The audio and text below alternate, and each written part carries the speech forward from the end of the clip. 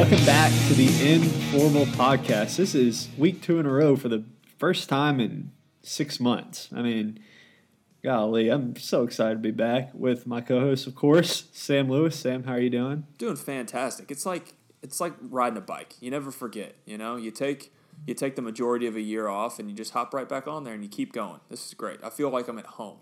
Not because I am at home, but figuratively. I was going to say, that might be why you feel that way. I feel like I'm at home. So Sam wanted to record this pod on Saturday night. Isn't that right? Oh yeah, late Saturday afternoon. I needed to get some thoughts into the podcast space, and you would not let me out of my best interest. I think it's probably a good thing we didn't talk after the Tennessee-Auburn game, but I've cooled off a little bit, but I've still got takes. I mean, to be honest, that may have been our most electric pod we've ever had. But against my better judgment, probably. We did push it off until tonight, but hopefully we can come at it just as hot. So, of course, we will talk Tennessee-Auburn and what happened in that game on Saturday, how Bruce Pearl came and took Sam's lunch money in Auburn on Saturday. Can't wait to get to that. Also talk some more college basketball as well, plus the most popular topic from last week's show, which was a Premier League, which just shocks me. But I am very happy to dive back into this because, of course, you got the race for the Champions League, which the top 4 teams from the Premier League get into the Champions League, which I'm not really sure what that means, but I know it's a real thing, and it sound exists. So knowledgeable about it, though. I mean, just let it all out there with confidence. So, like, what's the Premier? Like, you think about the word Premier. Like, Premier means best, right? Premier means top echelon, right? I mean, it's Sure. like the upper division, right? Right. So then you got the Champions League, right? Like, so what's the league under Premier? Is it like, middle class league and then peasant league? I mean, how does this deal work? I mean, do we want to get into this? Because I can blow your mind if you want me to. Let's wait. Okay, Let's wait. You're not going to believe what the league below the Premier League is called. You won't believe it, but yeah, we'll get to it later. We'll get there. Then we're going to dive into the MLB because we were going to talk about it last week, but truth is we ran an hour and 40 minutes, so something had to get to boot. But we're going to dive into the changes they've made in the Atlantic League to experiment with some stuff that might be introduced maybe sometime into minor league baseball in the vague and then future. Major League Baseball. We'll see about that. Maybe some spring training. I don't know. We'll see where the pod takes us. Maybe get into some free agency where the Titans made 2 huge signings today. Save with it. Clemson stand out. Save it. Okay. Save it. We'll get there. Takes on that too. Oh, man. Maybe talk a little NBA. I've got a rant about something. And then the segment that everybody is tuning in for. Stole the hearts and minds of America. Conspiracy corner, right? What do we want to call this? Conspiracy closet. I like that. The closet. Step into the closet with Austin and Sam. Come to our closet. Where will once and for all decide, is the Yeti real? Sam, I'm going to come in hot. So I hope you're prepared for this. I am prepared. Because the Yeti, I've got a... This is the... Go ahead. Look, don't give anything away, but I've got a sneaking suspicion that this might be our biggest disagreement to date on the podcast. So I'm really excited for this. I'm looking forward to it. We'll get there. We'll probably fit that in at the end. So if you want to skip ahead to that point, just skip ahead on this podcast to an hour and 53 minutes. And then that's when we'll start talking about the Yeti. Just tell us you listen to the whole thing. Just don't burst our bubble about that. All right. I know you're just bursting at the seams. So let's go ahead and get into this game on Saturday where Tennessee went up and played Bruce Pearl and Auburn. Auburn's a good team. Auburn's a really good team, to be honest. When you look at, their strengths, they shoot 3, right? They're athletic. They get off shots. They play fast. And Tennessee, honestly, I didn't think they played bad, but they did lose. So I'm not sure how this is going to impact them moving forward. If they win the SEC tournament, they'll probably still be a 1 seed. If, Kentucky wins, they'll probably be the 1 seed. Maybe same with LSU. I don't know. There's a lot of other stuff going on with LSU, which will probably derail their season, but who knows? That's for another date and another time. I don't know. It might affect my analysis of this basketball game. All right, go ahead. I'm just going to take the reins off and just give you the floor, and you come in hot about Okay, this. so first of all, I was really mad after we lost this game. Not because we lost, because like you said, Auburn's a really good team. They shoot a lot of threes. Bruce Pearl's a good coach. That's a tough place to play. What made me so mad was that I was so confident Tennessee was gonna win by 15. I mean, the whole game. It was close the whole game, but Tennessee is such a better team than Auburn. It's not close. 1 through 5, every position, Tennessee has a better player. Tennessee has a better coach. Sorry, Bruce Pearl. I think Rick Barnes is better than you.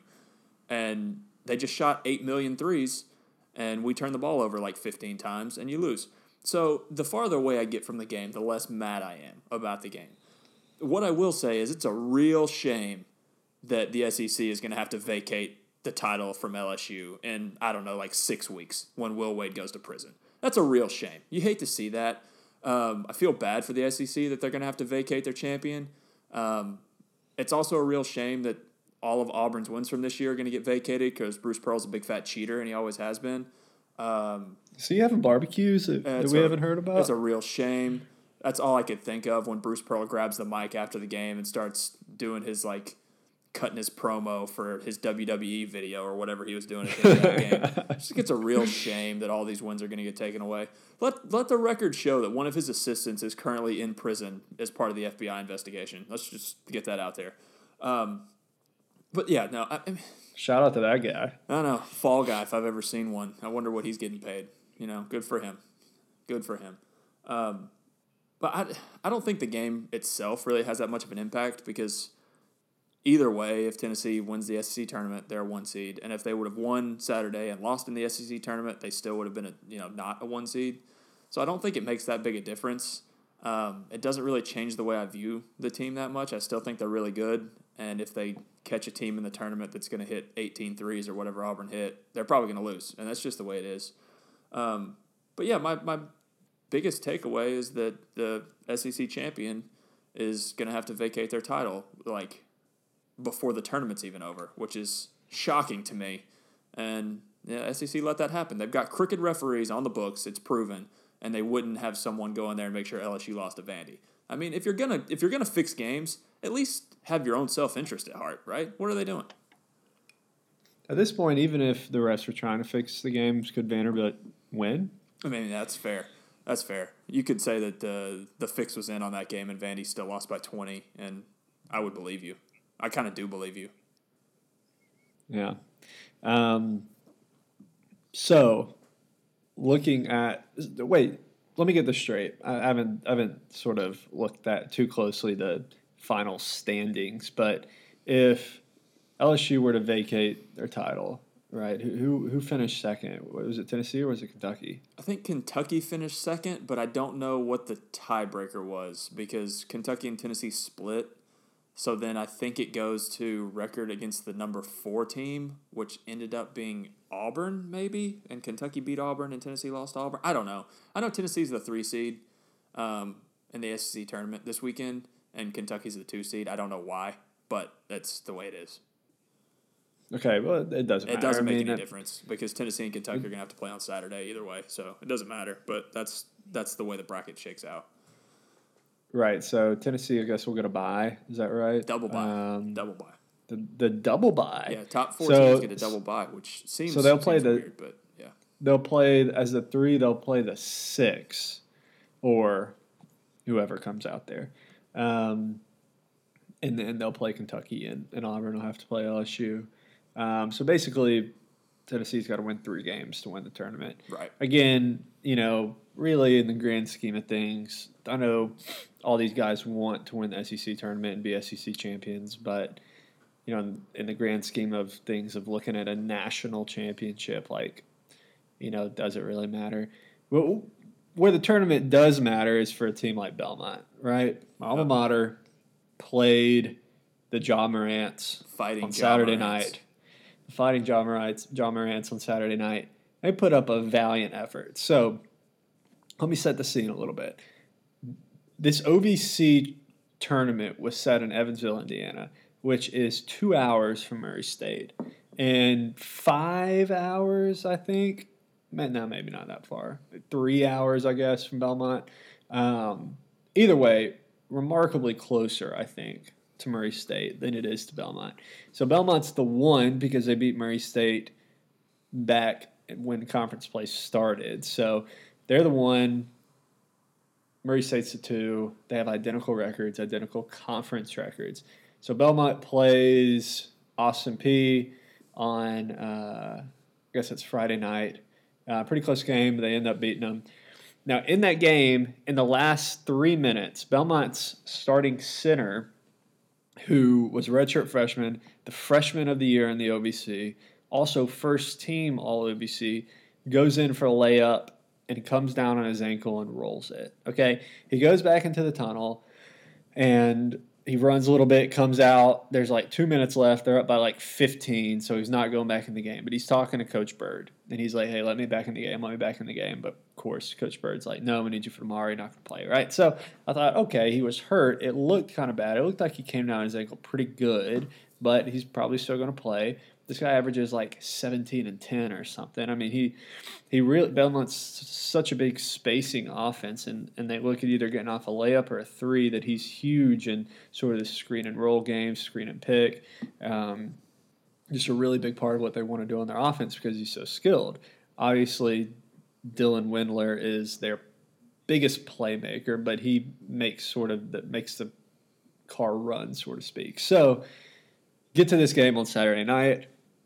Belmont's playing the John Morants, and he's not playing. Okay, so first, I mean that's a huge loss for Belmont, huge loss. So Belmont gets into it, and they're getting off good shots, right? And they're making things really tough on John Morant, but just stuff isn't falling. Murray State does a good job keeping Dylan Windler, in check a good amount. And the fans are 85% pro Murray State. It gets close towards the end of the game. Murray State ends up winning. So that's great. John Morant is really, really, really good watching him play. Top five pick. He'll probably be good in the NBA. So here are my two complaints on this. Belmont absolutely should deserve an at-large bid. Okay, they lost 4 games all year long. That was not, including this conference championship game. So 5 games, right? They went, I think, 2-1 versus the quad ones in NCAA play. They went to UCLA and beat UCLA. I understand UCLA in the tournament team, but I mean that's a huge program to go across the country and beat. Win looked good at the time. They did. Absolutely. They did have a bad loss in Green Bay, but they went and played Purdue, who has finished second in the Big Ten. They lost by 10 at Purdue, which is respectable. So, I mean, really what you have to think about here is Belmont is a team that would probably be a 12 or a 13, and they could absolutely pull an upset, right? Sure. So, really, they're fighting like the number 9, the number 10 team out of these big power conferences. And it's like, man, if you went 3 games over 500 for your entire season, and who cares if you may play for a bigger school, the odds of you coming out and winning these games is like, why do those teams deserve, to be in the tournament ahead of Belmont? I get Belmont's, strength of schedule. They're not playing the Kentuckys and Tennessees and Michigan States and Dukes of the world night in and night out. But they lost 4 games all year long. How do you not give a team like that a chance? You get more people tuning in to see that game because, if there was a game in the NCAA tournament, of course, there's so many games those first couple days in the NCAA tournament. But, I mean, would you rather watch, I don't know, the number 9 team out of the Big Ten play, or would you rather watch a dynamic mid-major who can maybe pull an upset? I mean, like, it's a no-brainer for me. Like, I would rather watch Wofford play, than, I don't know, can't think of a team right now. Maryland, Yeah. or whatever made the tournament. But I don't know. That just may be me. What are your thoughts on that?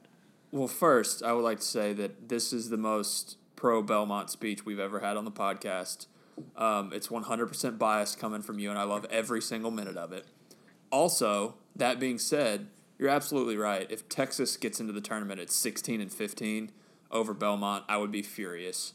If Indiana got in the tournament, having lost, I think, 14 consecutive games, lost 14 games in a row at some point this season, and they're on the bubble. If they get in over Belmont, that would be ridiculous.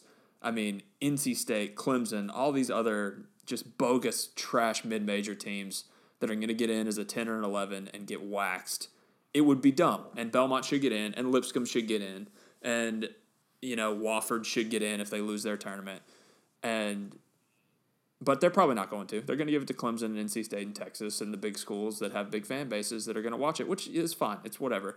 But listen to me, as a fan of a blue blood team like Tennessee, who's going to be a top 1 or 2 seed, I would much rather play Texas than Belmont. I'll just tell you, because if Tennessee plays Belmont, there is a 25% chance that Belmont gets hot from 3 and makes like 15 or 16 threes and puts out Tennessee, and I don't want to see that. I'd rather see Shaka Smart's terrible Texas team who somehow backs into the tournament. I would rather see that. So you're 100% biased, and you're speaking from a place of passion, and I love it. And you're absolutely right. I don't doubt that. You're absolutely right. I don't doubt that.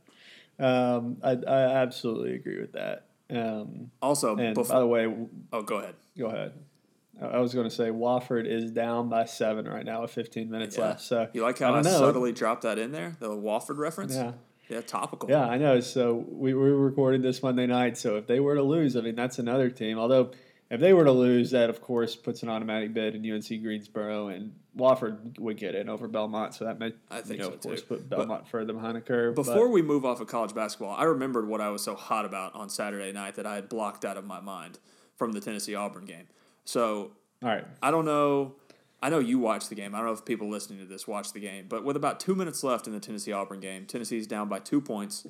Auburn has the ball, shoots a corner 3, hits off the front of the rim, off the backboard, comes back down. It's still over the cylinder. Auburn's guy jumps up, tips it in. Obvious basket interference. You can see it live. All of Tennessee's players immediately complain for basket interference. Don't get it.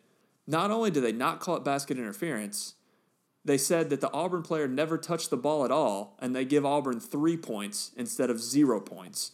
Tennessee ends up losing the game by, it turned out to be like 5 points, but Tennessee's fouling at the end. That's a 3-point swing in a game that directly determines your conference championship. And it's just another black eye on the SEC you can tell that the SEC doesn't care about college basketball. Because they just continue to let ridiculous things like this happen. And it made me so mad on Saturday, and I blocked it out of my mind because you wouldn't let me record right when I was feeling it. So this has to come in 12 minutes after we talked about the game. But it's on the podcast now. Let the record show the SEC is crooked and terrible and inept. Continue. Feel better? I mean, a little bit. Honestly, not really, but a little bit. I agree. I mean, you got to be able to look at that, right? That you got to. And it happened at like 2 minutes and 12 seconds, so they couldn't review it, which is so stupid. Yeah, that's. I mean, that they should really extend that because 2 minutes in a college basketball game that's so close to the end. That's. They should push that up a little bit to where you should be able to look at these things because every little thing like that impacts, right? Like if they took that away, then Tennessee may have won that game. Well, and the worst part of it is they couldn't have reviewed it anyway because they said it wasn't basket interference. They just called it a 3-pointer, even though the guy clearly jumped in, got his whole hand on the ball, and basically tip slammed it. They just gave Auburn 3 points out of nowhere. I was incensed. I'm still mad. But we're 20 minutes in and we've talked about one thing, so we should probably, get rolling. Well, let's move on before you crush your laptop. It's possible. Pure anger. Between the anger of that and GarageBand just not cooperating at all, my laptop might end up in the parking lot. We'll see. That's because all those tabs are open. So when you think about college basketball landscape, the biggest rivalry is Duke Carolina. Real quick, let's talk the Duke Carolina game. So Duke, of course, played without Zion, the best player in college basketball. And Duke is not good without Zion. They're just not. They almost lost to Wake Forest and North Carolina. It was close for a while, but they just drummed them there at the end. Colby White for North Carolina is really fun to watch. I really like watching him play. Luke May, he's a robot. He's also fun to play. But the person I pay the most attention to when I watch Duke and North Carolina is a guy for Duke, Jack White, who stands in the corner and waits for the ball and jacks up a three and misses it every single time. Let's not bury the lead. This is a season-long thing for you. You've been complaining about Jack White since like Thanksgiving. Like I feel like Jack White's the Duke guy that comes in and he plays 2 minutes and he misses 1 3 and you take him out. Like I feel like that's kind of the player that he is. And he's like that should be his role on the team. But no, he plays like 35 minutes a game, which makes no sense to me at all. This guy, every shot he takes looks like it's going to be nothing but net, hits the rim and goes out. I don't know what kind of voodoo he's putting on the basketball, but nothing is falling for him. At one point, he missed like 27 straight three-pointers, right? Like, and that's his thing. Like, he's shooting three-pointers is the reason he's in the game. Like, that's the whole reason he plays, and he can't do it. Like, if you're a catcher, right, your whole job is to catch the ball. So if you miss 27 consecutive pitches, at some point you got to say, like, hey, we need a different guy, right? Maybe like, try out first base, or maybe not. There's a position where you don't have to play the field at all, which you might need to explore. But seriously, this guy, so at first, I said this to you. At first, he seemed like the guy, like when we were, playing at 12 years old in rec league, where the guy would get the ball and immediate panic would spread over his face. And he would either jack up a shot before a defender got there because he was afraid to get it stolen, or he would just turn around and completely hold the ball like he was going into the defensive line of a football team and get trapped, right? I mean, like, it was pure panic. That we all know that guy, right? That when you're playing basketball. At first, I thought he was that guy who was scared to death. But then I realized he's not. He's fully capable and fully willing to take the shot. He's just not good, it took me a long time to realize but he's just not good at basketball. It's problematic if you're a three-point shooter on scholarship at Duke to shoot three-pointers and you haven't made a three-pointer in like 6 weeks. I think I want to get in like Coach K's mind when he goes to recruit this kid, because I'm assuming he just outsmarted himself. Like he saw, like a 6'8", like rangy, semi-athletic looking white guy who's like jacking up threes, and Coach K's like, oh, Duke guy, that's it. Duke guy right there, Christian Laettner. Come on, offers him the scholarship on the spot. Never actually saw him make a basket because he doesn't make baskets. And now he's inexplicably getting 35 minutes a game. I don't understand it either. I appreciate your passion about Jack White being terrible. Spread the word. People should talk about it more. He's awful. Why is he playing so much? People, like, I honestly think, like, people are like, oh, Zion's not playing, Duke isn't with. Yeah, it's because Jack White's playing. Even if Zion was playing, Jack White would still be playing, and that's an issue. I don't know why I've gotten so worked up about this, but I am. I am hot about this. I can't wait for Duke to be a 2 seed in the tournament playing like Murray State in the second round, and I'm picking Duke to lose right now because Jack White's on the team. At some point, so in that Wake Forest game, he tried to give it up. I don't know if you remember that. Yeah, he tried hard. Duke had the ball with like 3 seconds left, and he was inbounding it. They were up by 1, and he like just decided to step in bounds. Like, you can't do that. Like, forgot he had to even pass I it know in. that. He forgot that he had to pass in or dribble. Tough.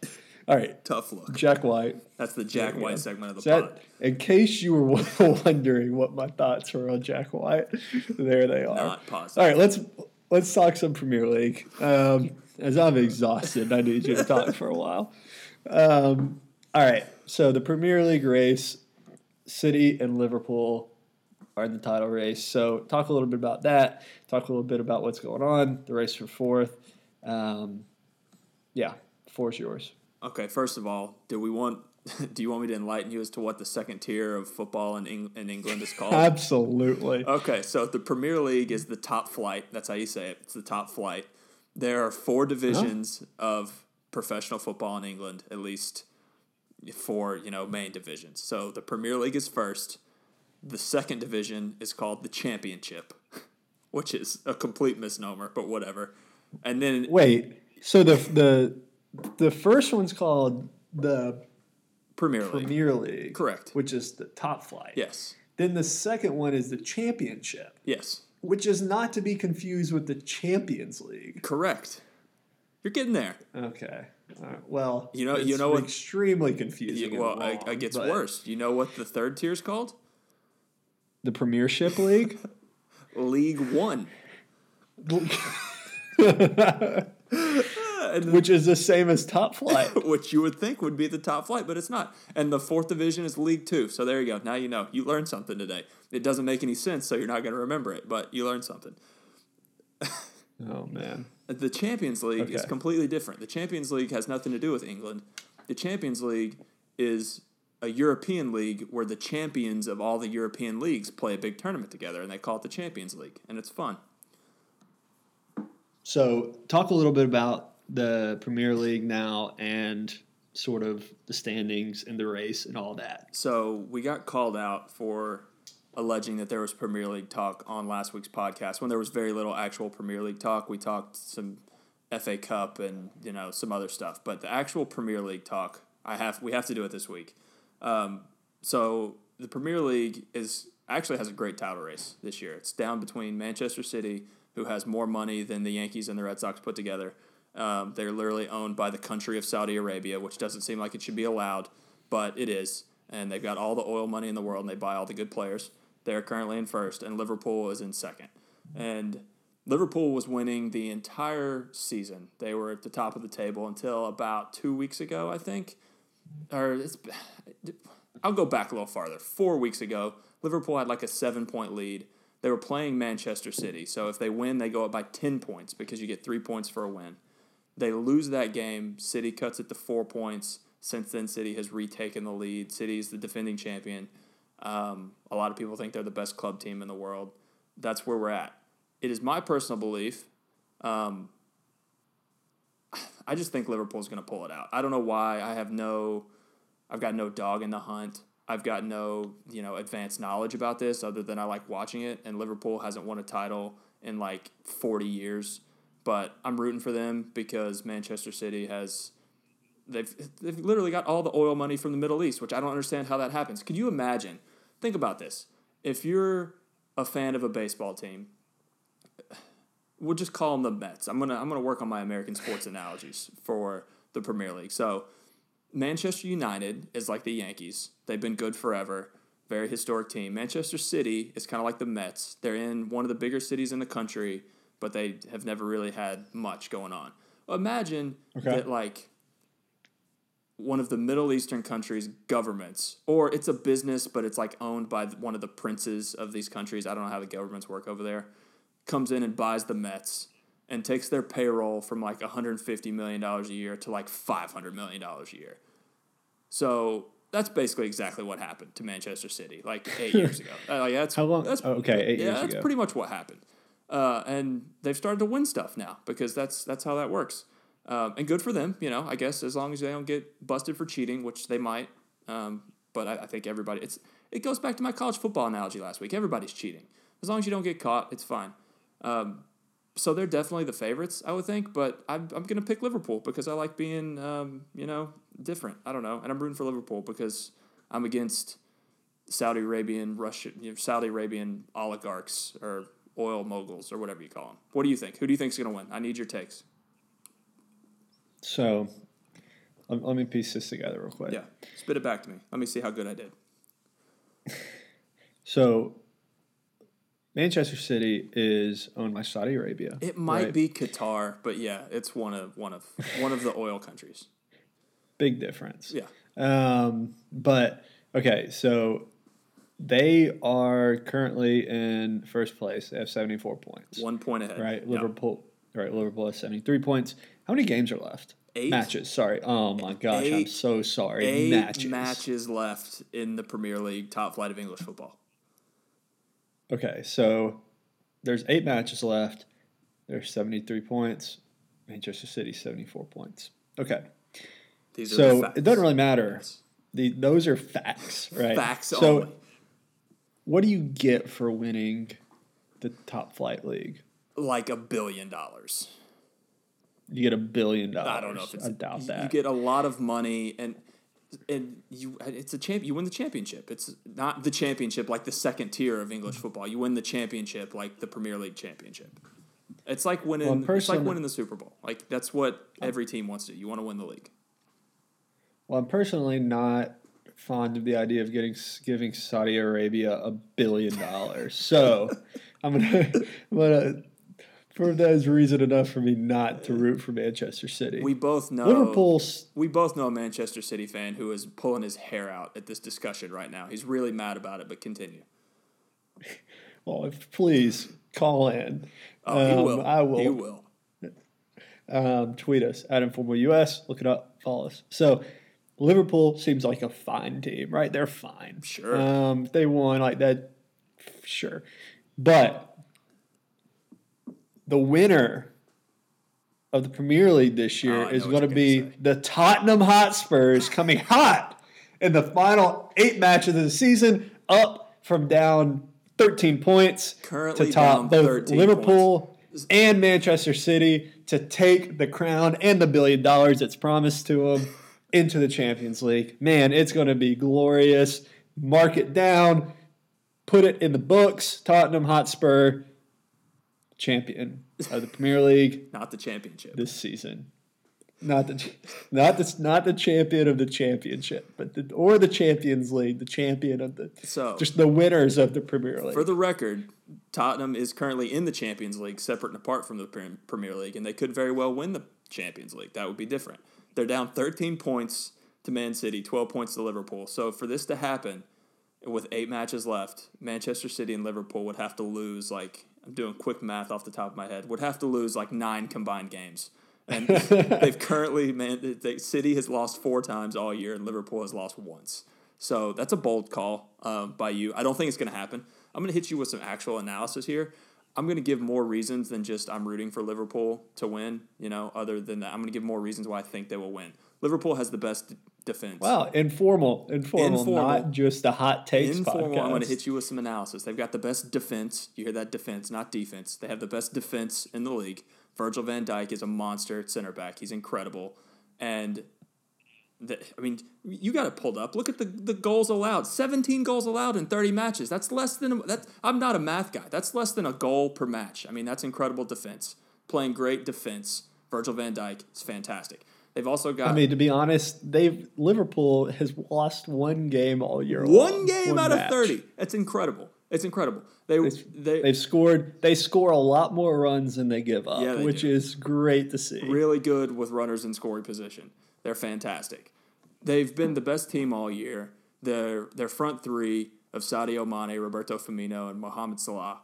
Mo Salah. I don't know how you want to say it. He is arguably the best player in the league, was probably the best player in the league last year, at least the best goal scorer this side of Harry Kane of your Tottenham Hotspurs. I think they just have enough to get it done. They've got the best defense, and they've got enough goal scoring to get it done. And there you go. That's my analysis. Tottenham's not going to win. I'm sorry. I know they're your boys, but it's not going to happen. Liverpool are taking the cup. Do you want to talk about the top 4? We can talk about my boy Ole Gunnar Solskjaer if you want to. Manchester United. There's been developments. Old Gunnar. Let's talk about Old Gunnar. So they're sitting in 5th right now. As of just today. 2 points. As of just today. 2 points. They played Arsenal this week and lost, dropping out of 4th to 5th. Right. So they're at 58 points right now. Chelsea is close behind. Chelsea's at 57 Don't points. worry about Chelsea. They're not good. This is there a salary cap in this thing? Okay, so yes and no. It's kind of like It seems like the further you go down the standings, the poorer these teams are. okay. Well, we're in like I'm 6'3" tall, and we're in like 8.5 feet of water right now. So I'm like my head's above water, but I'm not standing up. In my Premier League knowledge, so there's no salary cap. You can spend whatever you want, but there's something called financial fair play, which I do not understand at all. Other than the big teams all get financial fair play penalties like once every couple of years, and they have like a transfer ban for like 6 months, and they can't buy any new players. And I don't know what that means, and I don't understand it, and I don't know why it happens. But no, there's no salary cap. But there is a huge drop-off between the best teams and the worst teams, and they call it the Big Six, which are the top 6 teams: Manchester City, Liverpool, Tottenham, Arsenal, Man United, and Chelsea.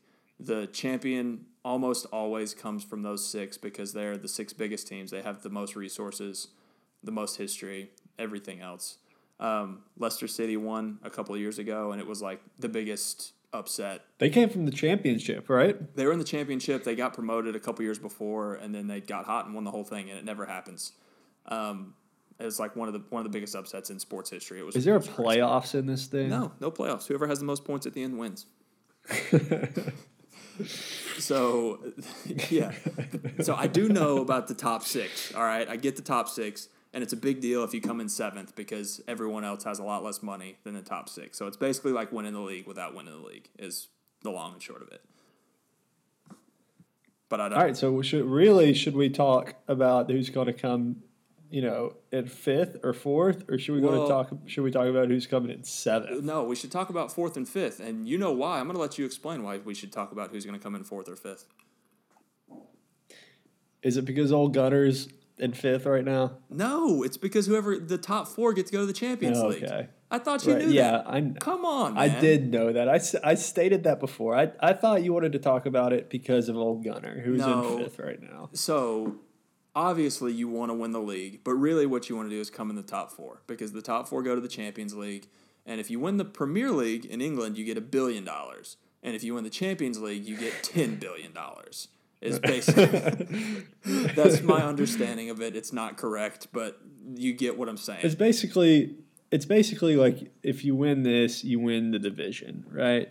Or you win the conference in football. Yeah. In NFL, you win the conference, right? Go back to my college football thing. Yeah, winning the Premier League is like winning the SEC. Winning the Champions League would be kind of like winning the college football playoff, sure, or the NFL playoffs. Yeah, fair. Okay, so Manchester United right now, like we talked about, is in 5th place. Chelsea's in 6th. At the end of the year, after these 8 matches, what is your top 4? I think it's still going to be City, Liverpool, Tottenham, and Manchester United. So Arsenal is currently in 4th. They overtook United this weekend when they beat them 2-0 at home. But to provide a little context to that, during the week last week, Manchester United played a Champions League game against PSG, Paris Saint-Germain. I don't know how you say it. It's PSG. They're in Paris. They have a lot of good players. So the way the Champions League games works is you play one game at home, one game on the road, and whoever has the most goals on aggregate wins. So United's down 2-0. They lost 2-0 at home. They go to Paris, win 3-1, win in a huge upset, big comeback. Great game, whatever. This was on, I think, Tuesday or Wednesday. And they come back and have to play at Arsenal this weekend. A quick turnaround, tough spot. They lose. It's Solskjaer's first loss in the Premier League as Manchester United manager. I think that's just a tough spot. They've got a large number of injuries. I mean, a bunch of guys hurt. I think they're going to get healthy. I think they're coming in 4th. Arsenal 5th, Chelsea 6th. That's my take. Who do you got? So, I think it's going to finish just how it is right now. Manchester City, Liverpool, it's ridiculous. Arsenal. It's ridiculous. Mostly because it has to happen for old Gunner to get fired after this year. Okay, I've got another question for you. Like you said, you're not totally above water here, but there's a lot of times where I see Premier League teams playing teams from other leagues. Sure. Like right now, like at this moment. Right. Like, so why does that happen, seeing that this isn't over, so you don't know who's in the Champions League? So the Champions League is happening right now, concurrently with the Premier League. And the teams in the teams in the Champions League right now qualified last year. Okay. So the top 4 last year are currently playing in the Champions League this year. So and those games are usually, maybe always, like during the middle of the week. So like United played Paris on Tuesday, I think, and then they'll come back home to England and play a Premier League game on the weekend. And that's how that works. So this makes no sense, because that's like saying, the Indianapolis Colts made the playoffs last year, right? So they're automatically in this special league the next year. It's like, that's not the same team. Like, why does it matter? Like, who knows what can happen from one year to the next? Why should it be, why shouldn't it be just a deal where, okay, they're going to play Premier League from this time to this time, and Champions League from this time to this time? Because the regular soccer season, it's kind of like the NBA. It lasts all year long. So there's like a 2-month off season, and the players want the off season off, so they have to play them at the same time. And the whole point is, well, at least for the big clubs, the whole point is to compete in the Champions League. So I was watching another game this weekend. I think it might have been Bournemouth and somebody else, and a player that I didn't know, because we're surface knowledge here. He said that he wanted Bournemouth to sell him. I think it was Bournemouth. He wanted to get sold to a team that was gonna play in the Champions League next year, because the Champions League is like it's the highest level that you can play at with your club team. That's the highest competition for a club team in the world. So that's where players want to play. So, for instance, if United or Chelsea or whoever are to sneak into that 4th spot this year in the Premier League, qualify for next year's Champions League, then they would have incentive to go out and invest in their team over the summer, bring in new players, and they would be able to sell them on the fact that they're going to be in the Champions League next year. And just because you finish 4th in the league, in the Premier League, you might be able to go and win the Champions League the next year, and you can still, lift the biggest trophy out there. And so it is weird, but that's the way it works. Okay. All right, I understand. Okay, let's move on and talk a little bit different soccer, where you sent me this video. Oh, yeah, okay? We definitely buried the lead on first this one. thing. This should have been the first thing we talked about, but yeah, go ahead. This is the first thing when I looked on our pre-show doc that you wanted me to look at. So set the scene real quick. You tell the story, since you sent this to me. Okay, so this takes place in a championship game, which, to remind everyone, keep up, the championship is the second tier of English football. It's between Birmingham City and Aston Villa, I believe. Let me pull it up to make sure I got the teams right. But Aston Villa is also in Birmingham. So this is, crosstown rivals. These are the two biggest rivals. They're playing their biggest rival. So I don't know the full backstory of the game, what's happening, but basically the ball goes out behind the goal for a corner kick. Everybody kind of drops their guard. They're resetting. They're about to go over for the corner. A fan runs out on the field, just runs out. And you see this in American sports sometimes. Sometimes guys run out on the field. Sometimes they're streakers and they're naked. And sometimes they, just want to be on the field, and they get tackled by the security guards and they go to prison. Well, this guy is feeling himself and punches a dude in the back of the head. A player punches a player in the back of the head out of nowhere. While he wasn't looking. Well, he's not looking. Yeah, while the player was turned around. The back of the head comes out of nowhere, punches him right behind his right ear. I've never seen anything like it. I've never seen anything like it in American sports. This is like the most stereotypical European soccer thing I've ever seen. It's unbelievable. I don't know how. Is this a normal thing that happens in Europe? I don't know. I don't know how to process it. It's funny, but at the same time, it's terrifying. Yeah, I think we were talking about this pre-show, and I think we sort of got to the root of how this happened, right? So Birmingham City, they're in the championship. Yep. But who also is from Birmingham City? So Aston Villa is from Birmingham, but Also, notably from Birmingham, are the Peaky Blinders street gang. The Peaky Blinders, street gang. If you notice the hat that my man was wearing who ran on the field here, same hat as the Peaky Blinders wear. So and based on the show, that is absolutely something they would do. Well, and break it down frame by frame. The hat, I don't know how to describe it other than it's a Peaky Blinders hat. And if you've seen the show or you've seen the video, you know the hat we're talking about. And it's got the weird pooch in the front that connects to the weird short bill. And what do they have in between the weird pooch and the weird short bill, Austin Coley? What do they have in there? You know. Razor blades. So what I'm saying is if this guy's a Peaky Blinder, which I mean, why? I'm just circumstantial evidence. I think he has to be. I think we're lucky he didn't slice this guy's ear off. I think we're lucky he only got punched in the head. I'm not saying that he is, but I'm not saying that he isn't. Just call him how I see him. I think we cracked it. Okay. I think we cracked it. I think we cracked the code. That was not the conspiracy closet. That wasn't conspiracy closet. That's fact, folks. That's 89% fact. Exactly. I mean, yeah, it's more fact than fiction, maybe. It might be more fact than fiction. All right. Any more soccer that you want to talk? I mean, we're only 45 minutes in. I could go for another hour if you want me to. Can we talk about the Bundesliga? Right. Let's move on to the MLB, all right? Fair enough. MLB is going to experiment with some new rules in the Atlantic League this year. So they're going to have robo-ump called balls and strikes. They're going to have 0 mound visits except for pitching changes and injury. Does that mean from a catcher too? I guess so. No pitching, no mound visits by players or coaches. Okay. All right. Pitchers must face at least 3 batters or in an inning before being changed. Okay. 2 infielders on either side of the base pre-pitch. So pretty much that's banning the shift in baseball. They're also going to move the mound back 2 feet, right? So it'll be 62 feet, 6 inches. And those will be the rules in the Atlantic League this year. So I would say, for me as a baseball player, the biggest change if I was playing in this league would be moving the mound back 2 feet. Obviously, as a pitcher, but I think honestly for a hitter too. I mean, you think about, okay, you're going to ban the shift.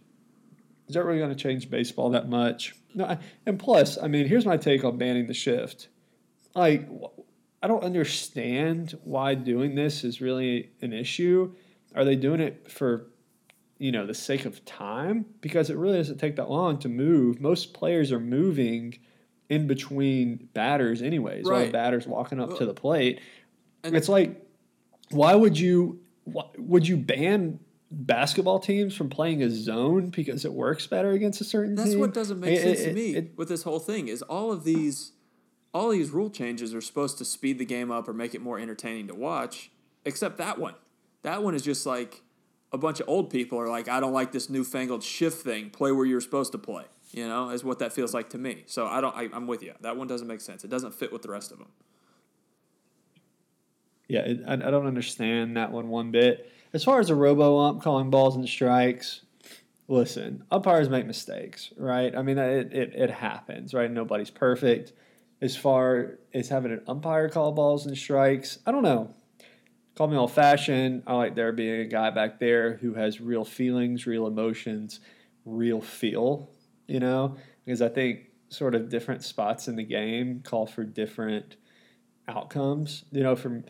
For me, a 3-0 pitch is a lot more likely to be called a strike than, well, it's an not, 0-2 pitch. That's not your feeling. That's fact. That's accurate. It's 3-0 pitches are more often called strikes than any other pitch, just like 0-2 pitches are less often called strikes than any other pitch. That's right, data exactly. that I did a research project on and figured that out. Or somebody did and I read it. One of the two. Okay, well, I've never read that. I just know that to be fact. It is a from fact. pitching. Yes, That's just how it happens, right? Okay, so no mound visits, that's fine. It's mound visits a lot of times are for pitchers just to catch their breath and, for sort of it's a timeout in basketball is basically what a mound visit is. You want to stop that, that's fine. I'm not running up and down the court. I understand you're trying to speed up play. Honestly, a mound visit most of the time speeds up the inning because I get the guys out sooner, Right. So, but, that's fine. Pitching to at least 3 batters or an end of an inning, okay? This I understand from the fact of bringing in a guy to face one hitter, right? Because it takes time. Manager goes out, pulls the guy. Guy runs in from the bullpen. Or takes the bullpen warm-up card. pitches. Or takes the bullpen card. Or very rarely takes the bullpen Arizona card. only. Comes in, warms up those 8 pitches, throws 2 pitches, gets the guy out. Manager comes out, calls to the bullpen. Bullpen guy comes in, those 8 pitches. That whole thing could take, I don't know, 10 minutes for those 2 events to occur. For 1 out with no base runners. Right. There's 2 things I'd like to say about this. Number one, that provides valuable commercial time for these TV contracts. Okay, every time a pitcher's pulled, you're going to get a commercial if you're watching on TV, and that allows more advertiser to be seen, which allows for more money to be made by the television companies, which allows for more money to be made by baseball. So I don't know why you would want to stop. Well, let me play devil's advocate because it does provide more time for ad revenue. But if you have so much ad revenue that people are turning the game off and there's less eyeballs watching your ad revenue, is it actually profitable? So why don't you – so the PGA Tour does this thing called playing through, okay? PGA Tour also does a terrible job with commercials. They play way too many commercials as well as a viewer, but they do this thing called playing through a lot of times, which means they'll show commercials, there's sound on with the commercials, but on half the screen, but on the other half, they're still showing golf, okay? Why don't you do that? Why don't, when, the Dodgers bring in Kenley Jansen, why don't, on one side of the screen, you have him running in, warming up, and you're showing his pitches, and, the hitter talking to the manager and the hitting coach in the dugout, the players talking on the field, and on the other side, you should have H&R Block's commercial. That would be an easy way to do it. So I think that's probably coming because we've seen that I think the NFL did that this year. Basketball does it maybe from time to time, seen it on the PGA. So that's probably coming. And that's fine for people like me and you who love baseball and are baseball nerds. Like, I would love to watch Kenley Jansen warm up. Like, just put the camera behind him in the regular spot where the camera goes and let me watch him throw 8 warm-up pitches because I would love to see, like, his process of how he goes through getting loose, how he goes through preparing to face Major League hitters. That would be fascinating to me. I think to the general audience, do they care? Like, and I'm playing devil's advocate here. I don't even necessarily believe what I'm arguing. But if you're from baseball's perspective, you have X number of baseball fans, like me and you, who are going to watch the game regardless. Like, I don't have any problems with the way baseball is played right now. People talk about how slow it is and how boring it is and how nobody ever puts the ball in play and there's too many strikeouts and too many walks and blah, blah, blah, blah, blah. I love baseball. I love watching it. I think it's fantastic. I'm going to watch 115 Braves games this year regardless, and I'm probably going to watch 100 other not Braves games on the MLB TV package just because that's what I enjoy doing. And, when I come home from work, I like watching a baseball game. So they don't need to get me. Like, they don't need to do anything to get me to watch games because I'm going to do it anyway. Who they're trying to get is the fringe person who might have 3 or 4 different options for things to watch on TV, trying to reel that person in to watch some baseball. So that person isn't going to be as interested in watching Kenley Jansen warm up. They would be more interested in seeing actual action. So I don't, like I said, this is devil's advocate. I don't necessarily even believe that, but I kind of like this specific rule we're talking about of a pitcher having to face 3 batters because it adds to the strategy on both sides. So right now, well, here's another thing about that whole thing. Fans want more than what do fans want more than anything? It's access, right? Fans want access more than anything. Like, if I'm thinking about like the ultimate fan experience at a golf course, at a PGA Tour event, it would be following around a top PGA golf, following around Justin Thomas and literally listening to what him and his caddy and his playing partners talk about the entire time, right? I mean, like, that would just be so cool to watch. Like, why is he picking this club? What factors is he taking into play? All of this stuff. It would be so cool to see. And in general, like, what makes, like, the last year when we went to the Titans game, we were able to go down on the field pregame and just watch those players warm up. And that was awesome, right? Because it was access. We got to see these guys in person, and we got to see them warming up, doing stuff that we've never seen before. Doing drills with their position coaches, right? And stuff like that, sure. Right, just being able to step into a different light and seeing how they prepare in just a different context, right? Like, sports being broadcasted has become it's just become so gray and boring on how it's the same thing every time. Hey, welcome to the broadcast. We've got the Yankees and Red Sox tonight for you. Starting pitchers, Chris Sale and Luis Severino, and let's go down to the field as we whoever's throwing out the first pitch. Now let's get the game started. And it's like, I could tell you the exact things they're going to show in a baseball game right now, or a football game, or basketball game before they even happen. They don't differ from the formula at all. Now, fans want access. So if you give fans more access, showing things that they would see at the stadium or showing them things that they don't normally see, I think they would be more entertained by this. And regardless of that fact, because I can't prove that, one thing I do know is I understand you don't want to bring in a pitcher just to face one hitter and then bring in another guy. More strategy. Okay, that's fine. Let's say, for instance, okay, it's the World Series. All right, pitchers must face at least 3 batters. Okay, so there's a man on first base. There's 2 outs. 9th inning, tie ball game. Bottom of the 9th inning. So this team in the field,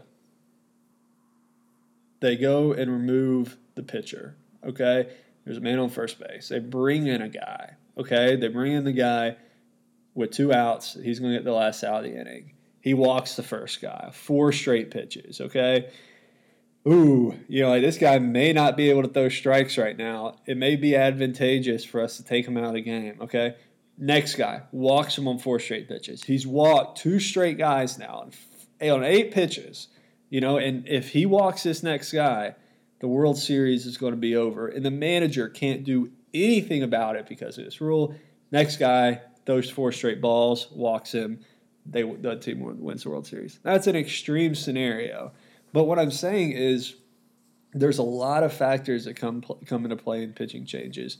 And yes, it's this hitter versus this pitcher, is one factor. But there's a lot of other things that lend to that decision. And not being able to do it for 3 batters seems like it could put you in a situation put you in a situation if you're a manager or if you're a team that could get a little sketchy. So that's a fantastic example of a time when you absolutely need to be able to take out a pitcher in less than 3 batters. I've got 2 counters to that. First counter is after the guy walks the first 4 batters, or the first pitcher on good grief, I can't talk. After the guy walks the first batter on 4 pitches, you have a sign between the manager and the catcher. This is only partly tongue-in-cheek of the guy to grab his hamstring, stagger around for a minute, and you come out with an injury. I mean, it's against the spirit of the rule, but if you're in the World Series, like, you can take him out if he's injured. He needs to be injured, And I'm sure that there would be, there might be a fine involved with that, or he might have to go on the injured list or whatever. And that's fine. If it's the World Series, like, you got to do what you got to do. My second, and even, like, I'm serious about that. Like, that would be what teams would do to get out of that situation, is you fake an injury. More realistic and more in the spirit of the conversation we're having, I think these are regular season rules, right? So there's no reason you can't tweak rules as the playoffs start, because these are rules that don't fundamentally affect the way you play baseball, right? They affect the way baseball is managed, the way rosters are constructed, the way managers put their pieces on the chessboard to play, but they don't change the actual game. So there's no reason you couldn't tweak those guidelines in the games, in the sport's most important games. I don't think if this rule were to go through, which, by the way, this is like the fourth most interesting rule, I think, of the rules we have written down, and we're talking about it. But I think this is great because I love your perspective on it as someone who actually this would affect, potentially as part of your job. I think that it would – there's no reason you can't change that when you get into the playoffs. Because in the playoffs, in the World Series – the only people that are complaining about the games taking too long in the World Series are writers who are trying to meet a deadline and want to go home. They don't feel like working. They're trying to get off work earlier. People who are watching the World Series and watching playoff games, the more pitching changes there are, the more mound visits there are, the more base runners there are, the more interesting the game is. I mean, the drama goes up and up and up every single time. So I don't think this rule should have any place in a playoff game. Where it helps me as a fan is, on August 15th in the seventh inning of like a 5-run game when a manager tries to bring in a lefty to face one guy, he throws 2 pitches, takes him out, brings in another guy in a 5-run game, in a meaningless game. Like, why are we that's the game that this rule is trying to shorten. And I think when you get into the playoffs, when you get into the postseason, you just do away with it. You say, you put it back at, 6 mound visits or whatever. You've got 8 pitchers on your roster, and you can use them however you see fit. So, I really want to talk about some of these other rules too, but that would be my devil's advocate to that. I think that's it's fair. Great point, I see that from a fan's perspective. I think that makes sense. Okay, so yeah, what other rules would you like to talk about? So, I'll kind of go in least interesting to most interesting. To me, the mound visits thing is fine. Like, sure, I'm with you. A mound visit 90% of the time is just to let the pitcher kind of clear his head, take a break, and there's no reason a pitcher can't do that without a mound visit. You can take a walk around the mound, play with the rosin bag, retie your shoes, whatever you need to do. And I think you put that in place. Which, by the way, I don't know if we said, this is in the Atlantic League, which is an independent league, but it's still a really high league of professional baseball. So this is going to be... Yeah, it's a really good baseball league. Yeah, I mean... It really is. I've heard it's compared to, like, maybe AAA, maybe even in between AAA and the majors. Like, there's a lot of former major leaguers and future major leaguers playing in the Atlantic League. So it's a good place to implement this stuff and see how it affects high-level baseball. And I think with the mound visit rule, you throw that into the Atlantic League, and you see how pitchers react. You see how hitters react, That's kind of the idea with all these rules. But with that one, you just kind of see how it goes. You see how everybody takes to it and see how much it actually changes the game, because I don't think that one would change the game very much. The robot umpire, my first reaction as someone who hasn't played the game in 6 or 7 years at this point is, sure, if you have the technology to get every call right, you should do that. I mean, kind of wading back into the Premier League talk, there was 4 or 5 Premier League games this week that had calls absolutely blown by referees, and they don't have replay in the Premier League, which is ridiculous. And there was like 4 or 5 goals that were either allowed or disallowed based on a bad call by a referee. When the technology is there, I mean, the people, the broadcasters in the booth, the fans watching on TV know within 30 seconds that call was missed, and they can't do anything about it. So from that perspective, absolutely, put the technology in place, get the call right. But I hear what you're saying about actually having an umpire back there. And there would still be an umpire back there because there's plays at the plate, there's foul tip calls, there are things that you need an actual person to decide on. But I would love to watch a game with robot umpires because I would love to see what it looks like. I mean, intellectually, I think that you should do that. You should get 100% of the ball strike calls right. Because there's nothing more frustrating as a fan, and I'm sure it's even, playing at the low level I played at, I'm sure even more playing at the level you play at, and in the major leagues, even higher, that, like, there's nothing more frustrating than as a pitcher throwing a strike to strike a guy out and not getting the call. Or as a hitter taking a ball is 4 or 5 inches off the outside corner and getting rung up on strike 3. There's nothing worse than that as a player. There's nothing worse than that as a fan watching a team you're rooting for, get jobbed in that way by an umpire who just gets a call wrong. But I would love to see what it looks like in practice because I think that that's a slippery slope and it could go to a place where maybe it would go too far and the game it would affect the game in a negative way. So I would Yeah. really be interested to see what that looks like in a high-level baseball game. I totally understand where you're coming from, and I think that everything you said makes sense. From my standpoint of playing the game, you know, to use another golf analogy, sometimes in golf you hit it into the woods, or sometimes you hit a tree and it kicks right back into the woods. Sometimes it kicks back into the fairway, and that's sort of how pitching is, right? Sometimes you throw a strike, and the umpire calls it a ball. Sometimes you throw a ball, and the umpire calls it a strike. It seems to sort of even out. At least in my experience, I've gotten a lot of balls called strikes, a lot of strikes called balls. But, to your point, unfortunately, I've had some pitches that I thought were strikes called balls in unfortunate situations. And for the hitter's standpoint, vice versa. Like, that's just, that happens. Umpires are human. And, I personally think that it's the way things have always been. I know I sound like so old man's saying that, but it's how I'm used to it, and thinking about changing to something different, just doesn't, appeal to me that much as a player. But I definitely see why fans and maybe other players would like to do that. Okay, let's talk. Let's talk about moving the mound That's back. the most interesting one to me. I think that's the one that most impacts the way the game's played. When I read this list the first time through, I don't like we shifted over. We skipped over the shift one, which I think is dumb. Like, I don't let teams play defense how they want to, but whatever. I think that's stupid. I don't think that'll ever get implemented in the majors because that rule doesn't make any sense. But moving the mound back, that's the one I was shocked to see because I understand that they want strikeouts to go down, right? They want more contact. They want more balls in play. So intuitively, you think, okay, well, make the pitcher have to throw it from farther away. Velocity will go down. Contact will go up.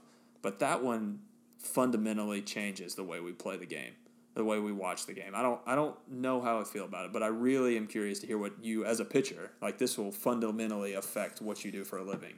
What do you think about that? How does that, give me the mindset of how you would approach a game with a mound that's in a different spot. Sure. Yeah, I agree with you. When I saw this rule in this list here, all the other ones I was like, okay, I could see that coming. I didn't see this coming from anywhere. I mean, I was like, what in the world? As a pitcher, right? Especially as a pitcher like I am, where I use more location, mixing speeds, keeping the hitter off balance. A better way to say, a lesser velocity than a lot of guys and a lot of my teammates. I understand why you would do this because strikeout numbers are up, pitchers are throwing harder than they ever have. And so they're trying to sort of change the game so to sort of average out the evolution of the athlete. So, for instance, I've been using a lot of golf analogies, but back in '97, Tiger Woods won the Masters. He set the course record over 4 rounds for lowest score, and he won by like 11 or 12 strokes. I mean, he crushed the field, and it's because he was having wedge in all these par fives. Like this course was set up, for it to be a tough test where these guys would have long irons into these holes if they wanted to, try to hit into them. But Tiger had, wedge into almost every hole because he pretty much broke the game, right? He was hitting it further than anybody. And now everybody that comes out of the bullpen is throwing 98, 99, 100 miles an hour. It's a beautiful thing because guys have been working so hard and putting so much time and effort on getting better because, it takes a lot more velocity and stuff to succeed now than it did 20 years ago, to be honest, So guys have been working their butts off to, be able to provide that level of athleticism and stuff that it takes to make it, in professional baseball. And so to say that you're going to move, mound back 2 feet, it doesn't sound like that much when you think about moving it from 60 to 62 feet, but it would be a huge difference, not only with the pitcher, but with the hitter too.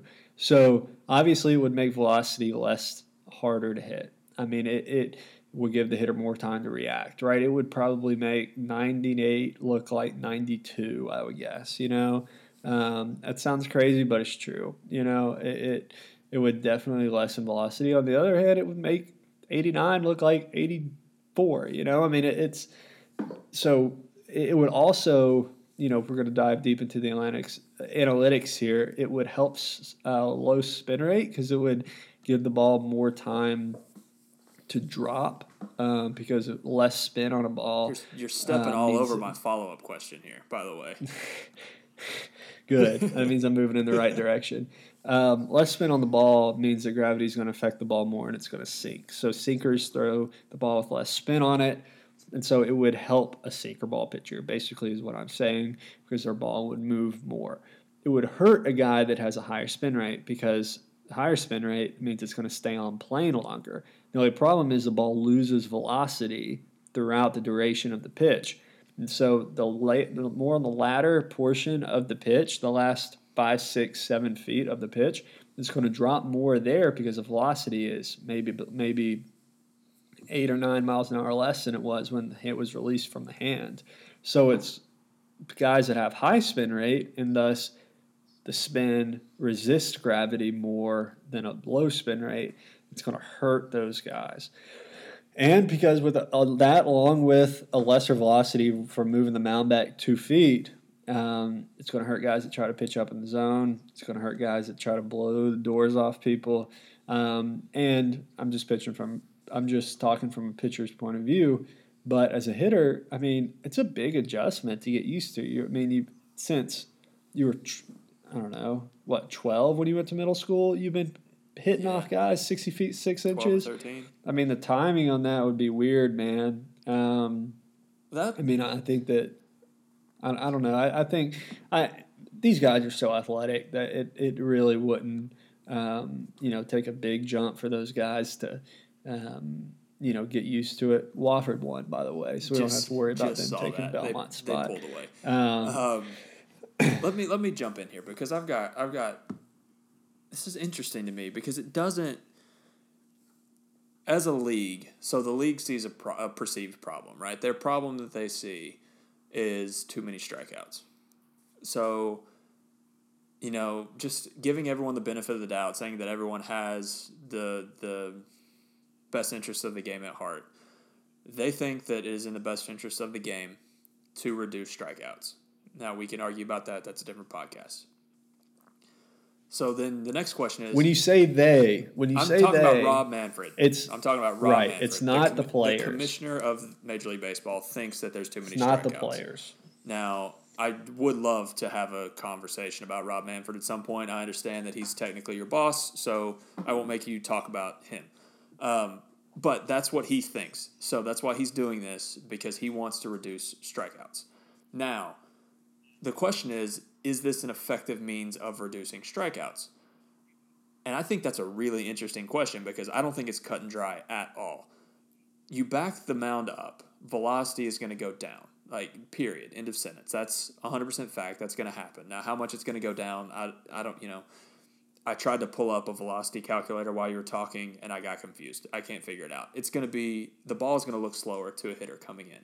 But like you talked about, the longer distance the ball moves, the more time it has for lateral and vertical movement. So the ball is going to be moving a lot more up and down and side to side.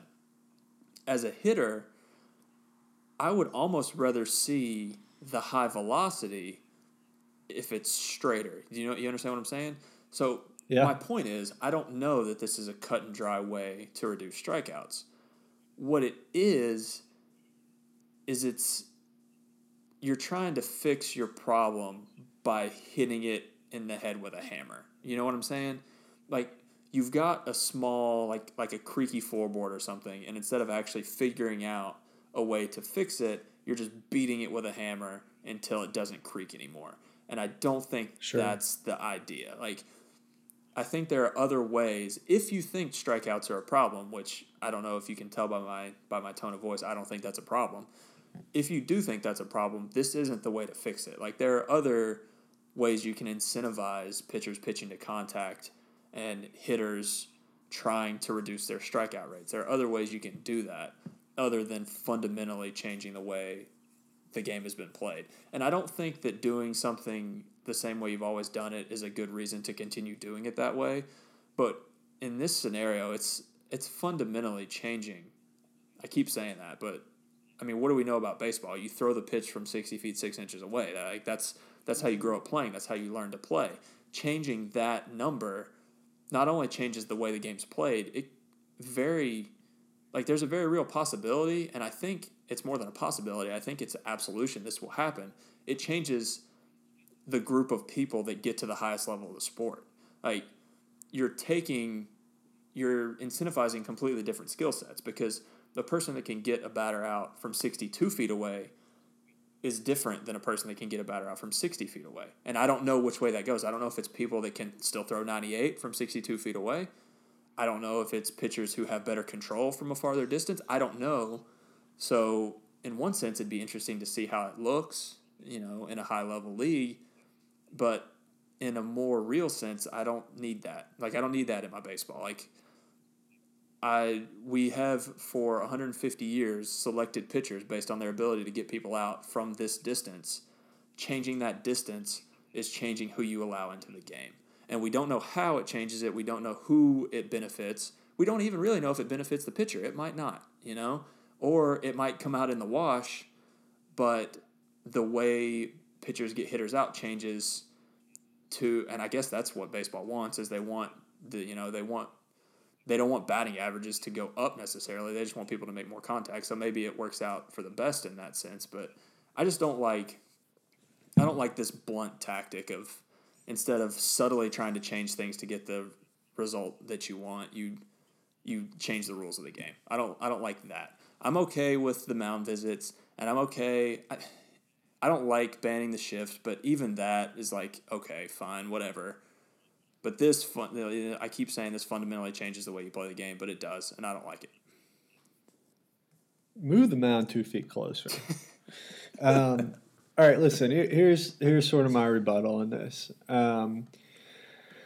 Basically, hitters are striking out more than ever, right? It's in large part to do with how good pitchers are, right? Especially with how good relief pitchers are. But there's another how electric relief pitchers are. But there's another sort of factor that comes into play here, and that's that hitters have realized that grounding out to shortstop and striking out are the same outcome, right? It's still out one. It's still, when Mookie comes up to lead off the season, if he strikes out, if he hits a fly ball to center field, it's the same outcome, right? They're going to have one out in the first inning.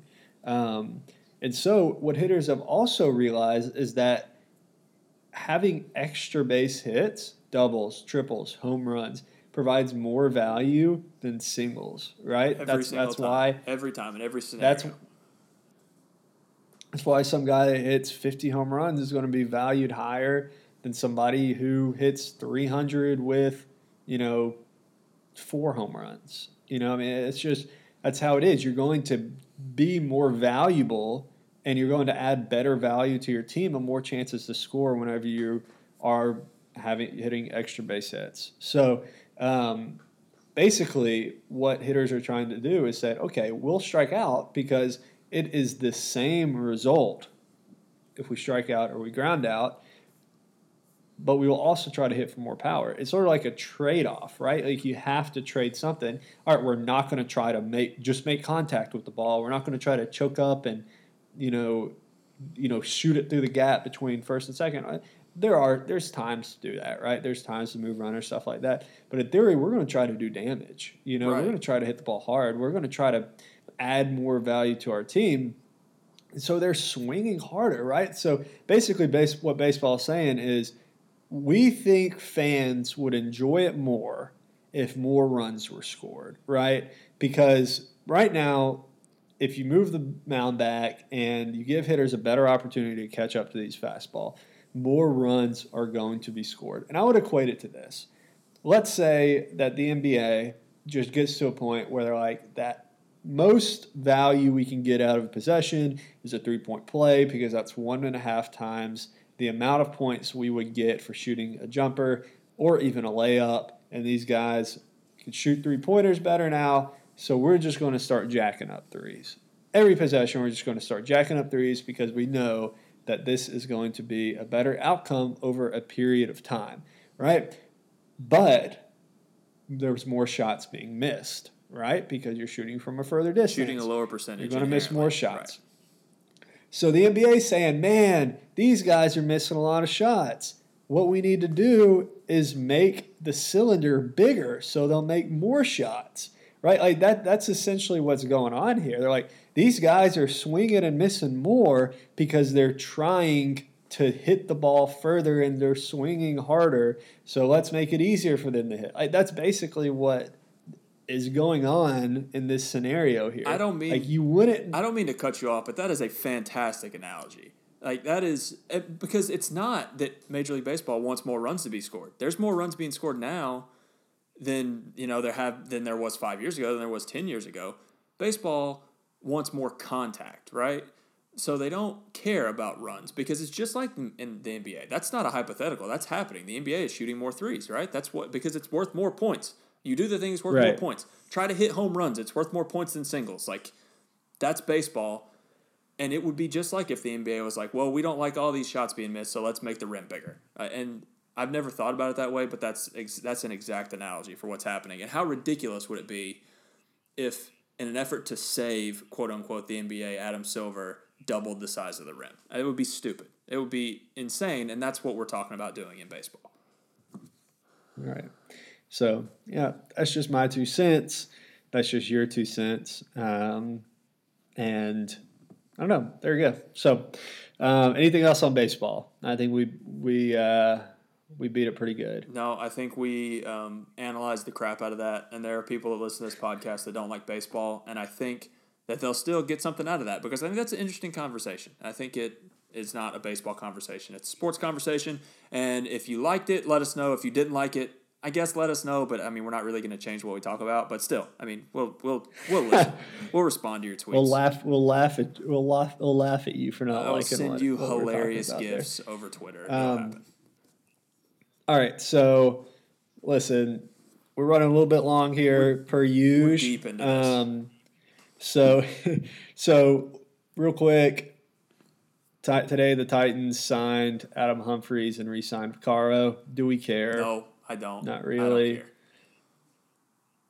I don't care. I mean, if we're looking for things, if we're looking at things to cut from the pod, any Titans information can be cut without asking my permission. Like, I don't want to talk about it. This is not a Titans podcast. Certainly is not a Titans pod. I mean, if you want to talk about the Titans, I'll fake it, but I mean, I don't really want to. No, let's save that for another date. Okay, man.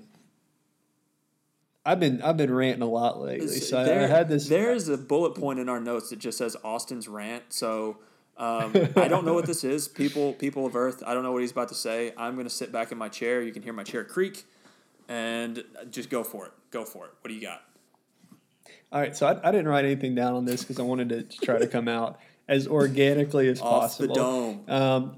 I may sound incredibly unintelligent here. And if so, that's fine. I may, get totally jammed up with words, but here it goes. So I was sitting the other day just thinking, right? Sometimes you do that. You just sit and think. And basically what I was thinking about is cell phones, okay? Cell phones are incredible. My iPhone is able to do so many things. It's able to take pictures. It's able to take videos. I'm able to call my wife and talk to her face to face, even though we're 1,000 miles away. That's like really awesome. We can do this podcast over the phone if we wanted to. I can connect with all my other friends through social media. I can see the news.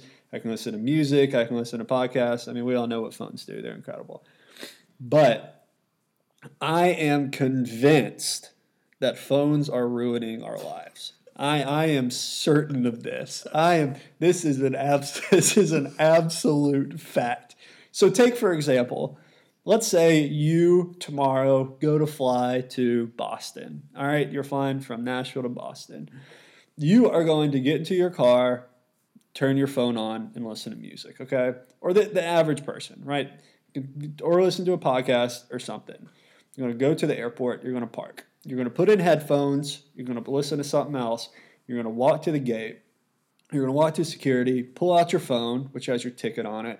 You're going to show them, go through security, put your headphones back in, get to the gate, pull out your phone, scroll through Twitter, scroll through Instagram, look at whatever, look at articles, look at news, look at sites that you like to visit on the internet.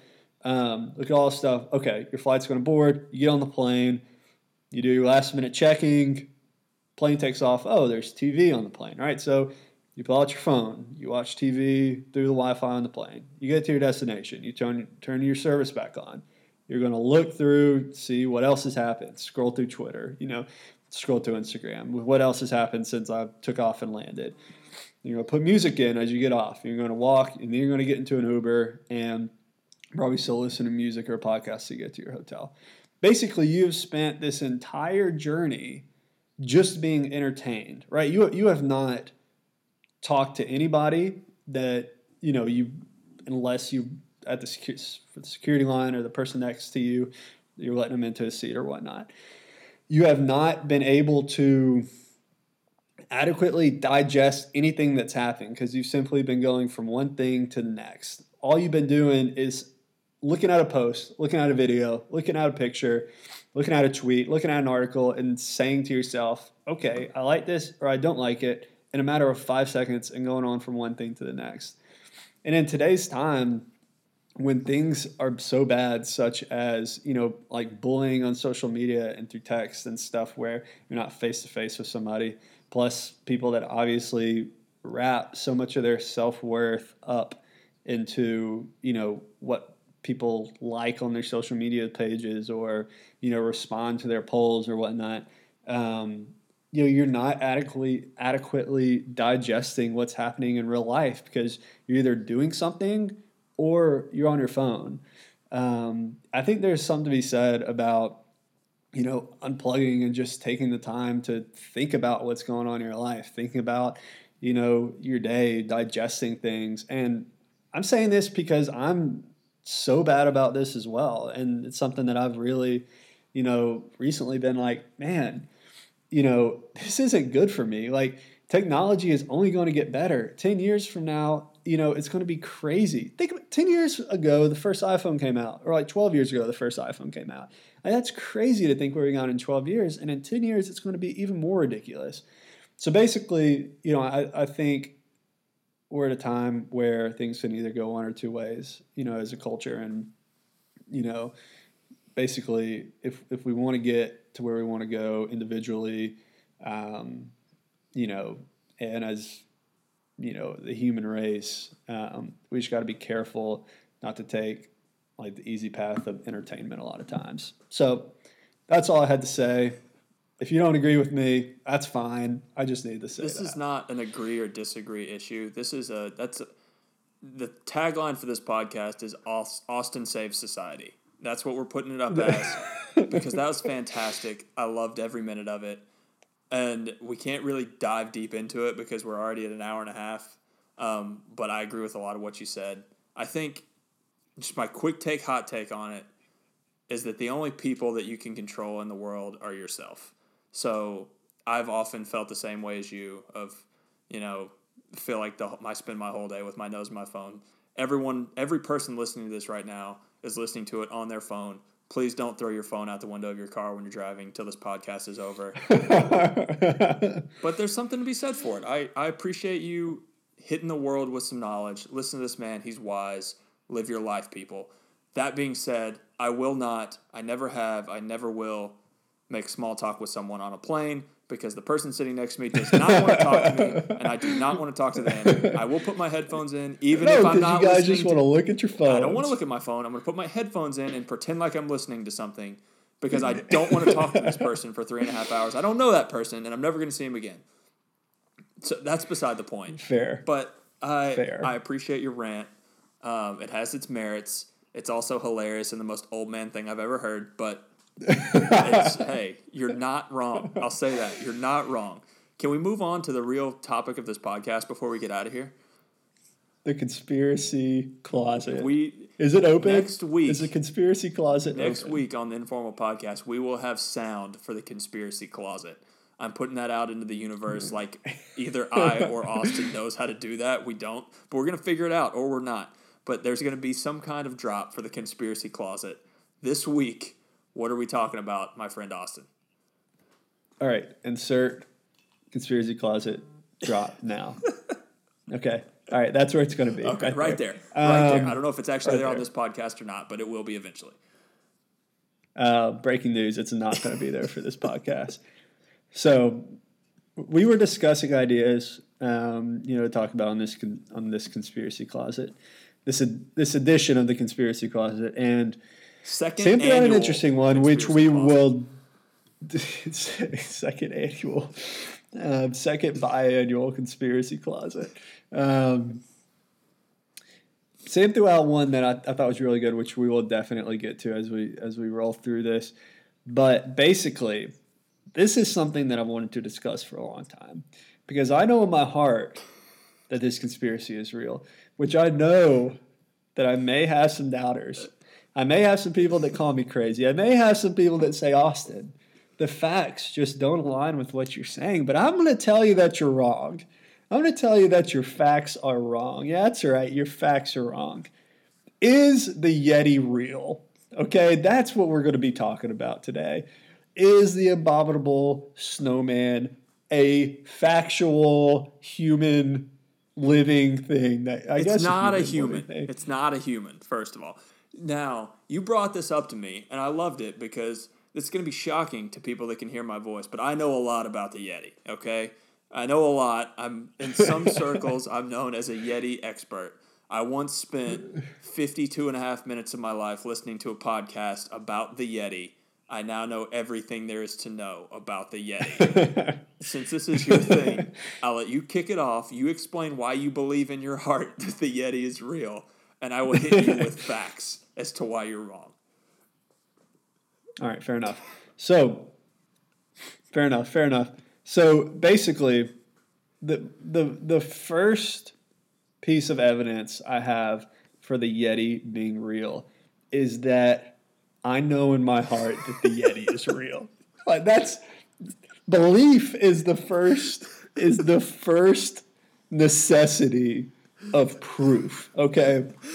Hold on. I am not biased in this. What did you say?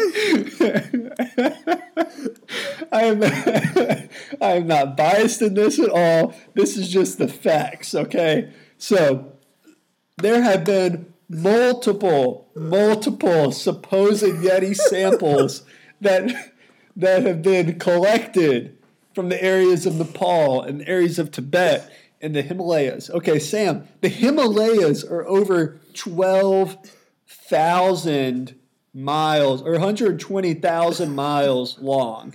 That is a lot of miles, okay? They're not 120,000 miles long. It's longer than the planet. That's not accurate. The Himalayas. All right. I'm sorry. They're 1,500 miles long. I may have gotten wrapped up a little bit into this. Okay, they're 1,500 miles long, which is a really long ways. That's basically from Miami to Nevada. That's the length of 1,500 miles. Okay. All right, that's fine. Keep rolling. So basically, the Himalayas is where the Yeti lives, okay? Everybody knows that. That's its home territory. The Yeti lives in the more secluded portions of the Himalayas, areas that humans just don't visit very much.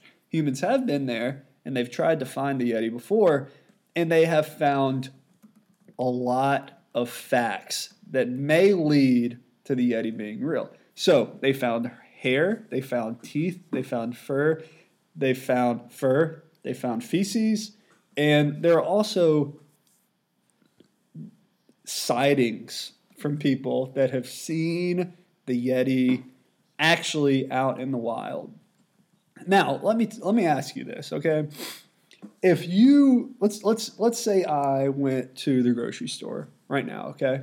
You following me? I'm with you. Okay. I'm really curious to see where this goes because this has been riveting to this point. This is the best podcast we've ever done. Okay, let's say I went to the grocery store and I am looking at the fish. All right, I'm looking at the fish at the counter and I order the salmon and I check out. All right, and then I call you and I say, hey, Sam, I ordered the salmon and I checked out at the grocery store. Is that a fact? From whose perspective? Would you say, yeah, did that happen? Okay. Did it happen? Yes. As your friend, I would believe that you weren't lying to me about buying salmon. Right, because why would you lie about that? It would be a weird thing to lie about. It doesn't make sense. It would be a weird thing to lie about that. So, these people that have been to Nepal and Tibet have said, I have laid eyes on the Yeti. Why would you lie about that? That is a very factual thing to say. They said it. I believe them. End of story. There are things that the Yeti does and where he is that you just cannot get to as a normal person. I don't know. I'm just saying there's a lot of things that show that the Yeti is not just a myth. In fact, he's a real living creature. Now, I don't know if there's multiple. I don't know if there's a Yeti family. Listen, I'm not a Yeti expert, but what I do know is that he is actually in existence in the Himalayas currently right now. Okay, now, as I said before, I once listened to a 52-minute long podcast about the Yeti. So let me hit you with the knowledge that I heard on my Yeti podcast. Did you know that the Yeti has its origins in the Sherpa people who live in the Himalayas? It is a story that is based in Sherpa folklore. All right, we know about folklore around here, right? They're fairy tales that you tell your kids to teach them a greater moral lesson, right? Now, does that mean that it's not true? Not necessarily, right? I think a lot of these things probably have some basis in fact.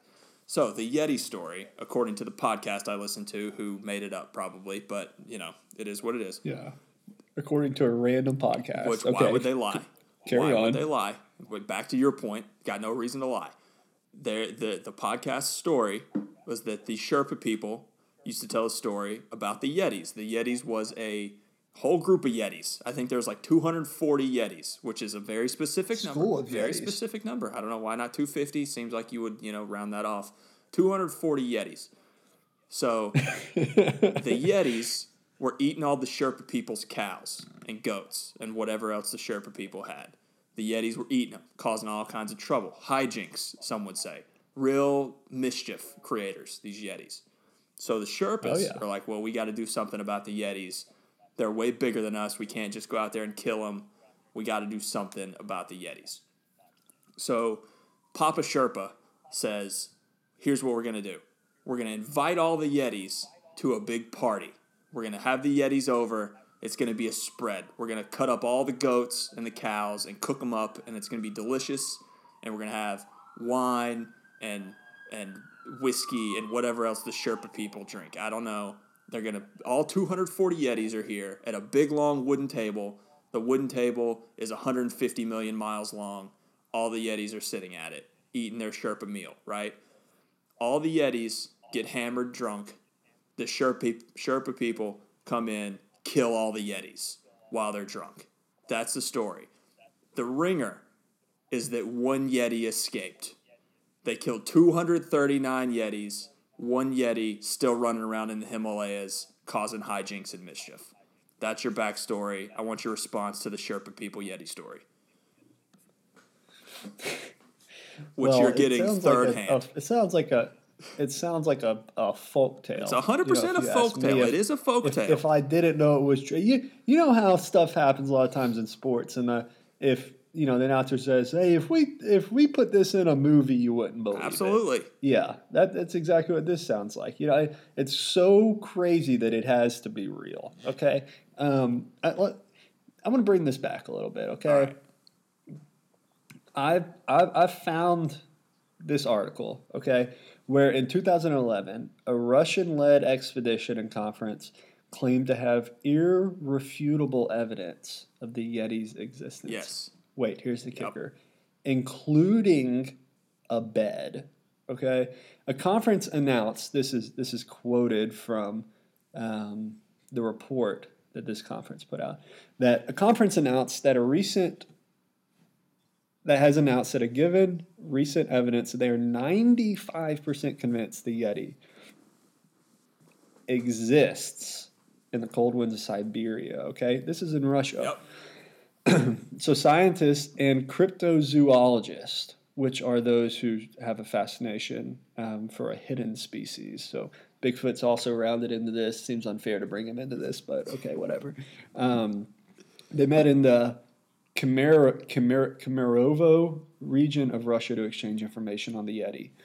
During an expedition to the Azazkayu cave, conference members collected irrefutable evidence of the habitation of the snowman in the Shoria Mountains. They found his footprints, his supposed bed, and various markers which with the Yeti marks his territory. I don't know what kind of markers they found, but I would not have touched those markers, okay? They also found several hairs and said that they may belong to the Yeti. Yeah, that may be circumstantial, but, the rest is fact. Yeti hairs collected in the Himalayas recently turned out to be those of a goral, which I'm not sure not what a that Yeti is, but, is what it is. It's not a Yeti. Which it's why they may not belong. They may not belong. But the members, however, did not come away with photographs, video, or most importantly, actual Yeti, of course, because they had to get out of there, right? Because what if the Yeti came back and we were there? I mean, the Yeti killed 239 Yetis, so, I mean... There's only one Yeti left alive, but okay. Right. So, I mean, when I think about evidence that's irrefutable, that's about as irrefutable as it could get. I believe these people. Let me blow your mind. Okay, so you telling me about this Russian expedition in 2011 to find the Yeti is the second time I've heard about this Russian expedition to find the Yeti. The first time I heard about it was on my 52.5-minute long podcast that I listened to about the Yeti. Their take on this, which was let's get it out there. This is the Stuff You Should Know podcast with Josh and Chuck. They are intellectuals. They do this for a living. The Yeti expedition by Russia in 2011. Do you know who commissioned the Yeti expedition? You've heard of him. You've heard of him. Vladimir Putin. Okay. You know why he did it? Because he wanted people to go to Siberia and look for the Yeti. That's why he wanted to do it. You know what the bed was they found? Bunch of sticks on the ground. Bunch of sticks like 8 inches off the path. And they were like, oh, yeah, that's the Yeti. So that's the Yeti's bed right there. You know what else they found? All the people that live in these Siberian villages who go on these Yeti tours. You can go to the Siberian villages. You can go on a Yeti tour. It's like $8,000. And you go on the Yeti tour, and you spend a day in Siberia, and you lose 4 toes to hypothermia, and you don't see the Yeti ever. No one has ever seen the Yeti on one of these tours. You know why? Because it's all made up. It's a crock of garbage. Putin made it up to get people to go to Siberia and get hypothermia. It's made up, okay? Let me ask you this. Let's say you're the Yeti, okay? Yeah, okay. Let's say you're the I can Yeti. do this. And there is a bunch of people walking around looking for you. What are you going to do? Are you going to pop out and be like, hey, guys, I hope you find your dad? Are you going to... I mean... is that what you're going to... if I'm the Yeti, I might come out and kill one of these stupid people that are coming out to look for me just to make people not want to do it anymore. I mean, if you're the Yeti, you probably don't have the highest level of intelligence. So you're probably like... No, you don't. You don't know the Yeti doesn't have a high level of intelligence. It's true. I don't.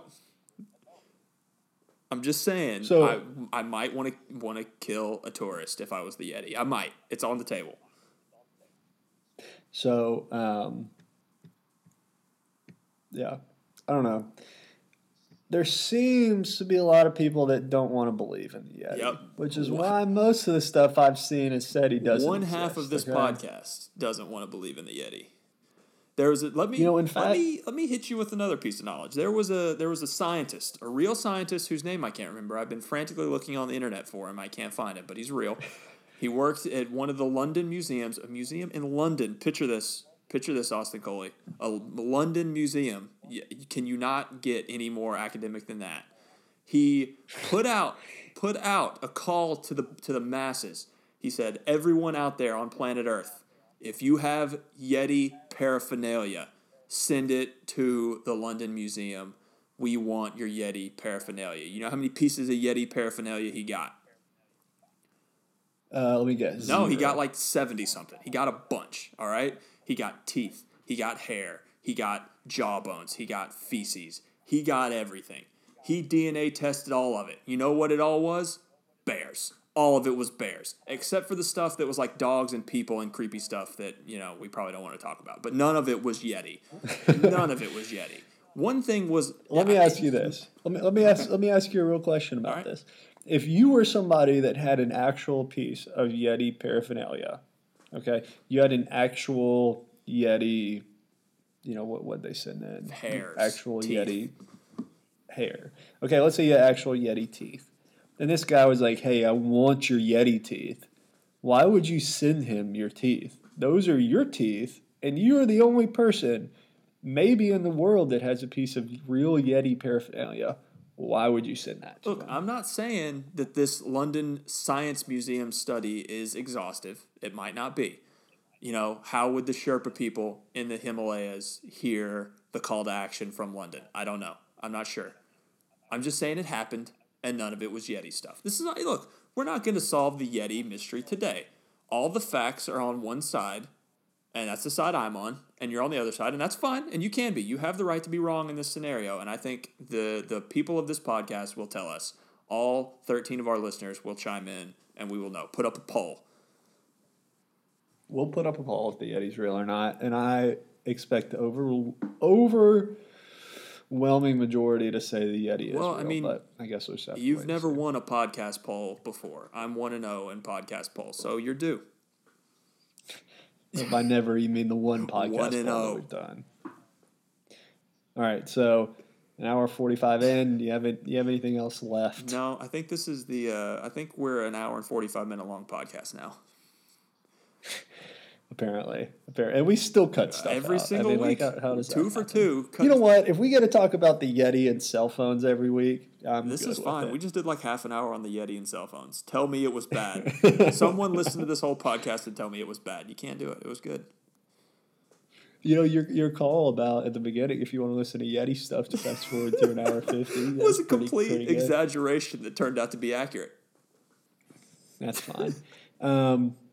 All right, yeah, as always, check us out on Twitter at InformalUS. Hit us up on there about if the Yeti's real. Also, if you did actually throw your cell phone out the window, we would love to hear from you. It would be great. On there. Yeah. I hope you enjoyed the pod. I hope you enjoyed all of our talk. I've got one more thing before we go. One more thing. This is a bit of personal news. In our baseball keeper league, we have had defections. We need to fill one spot in a fantasy baseball keeper league. If you want in, let me know. Crowdsourcing. I'm the erstwhile commissioner of this fantasy league. It's struggling. We need people. If you want to come help us save a fantasy keeper league in baseball, let us know. There you go. All right. Thanks for listening. As always, we'll come to you again soon. That's for sure. We won't take another 6-month hiatus, at least in a short time. So, like I said, as always, hit us up, vote on our poll, tell us if the Yeti's real. Until next time.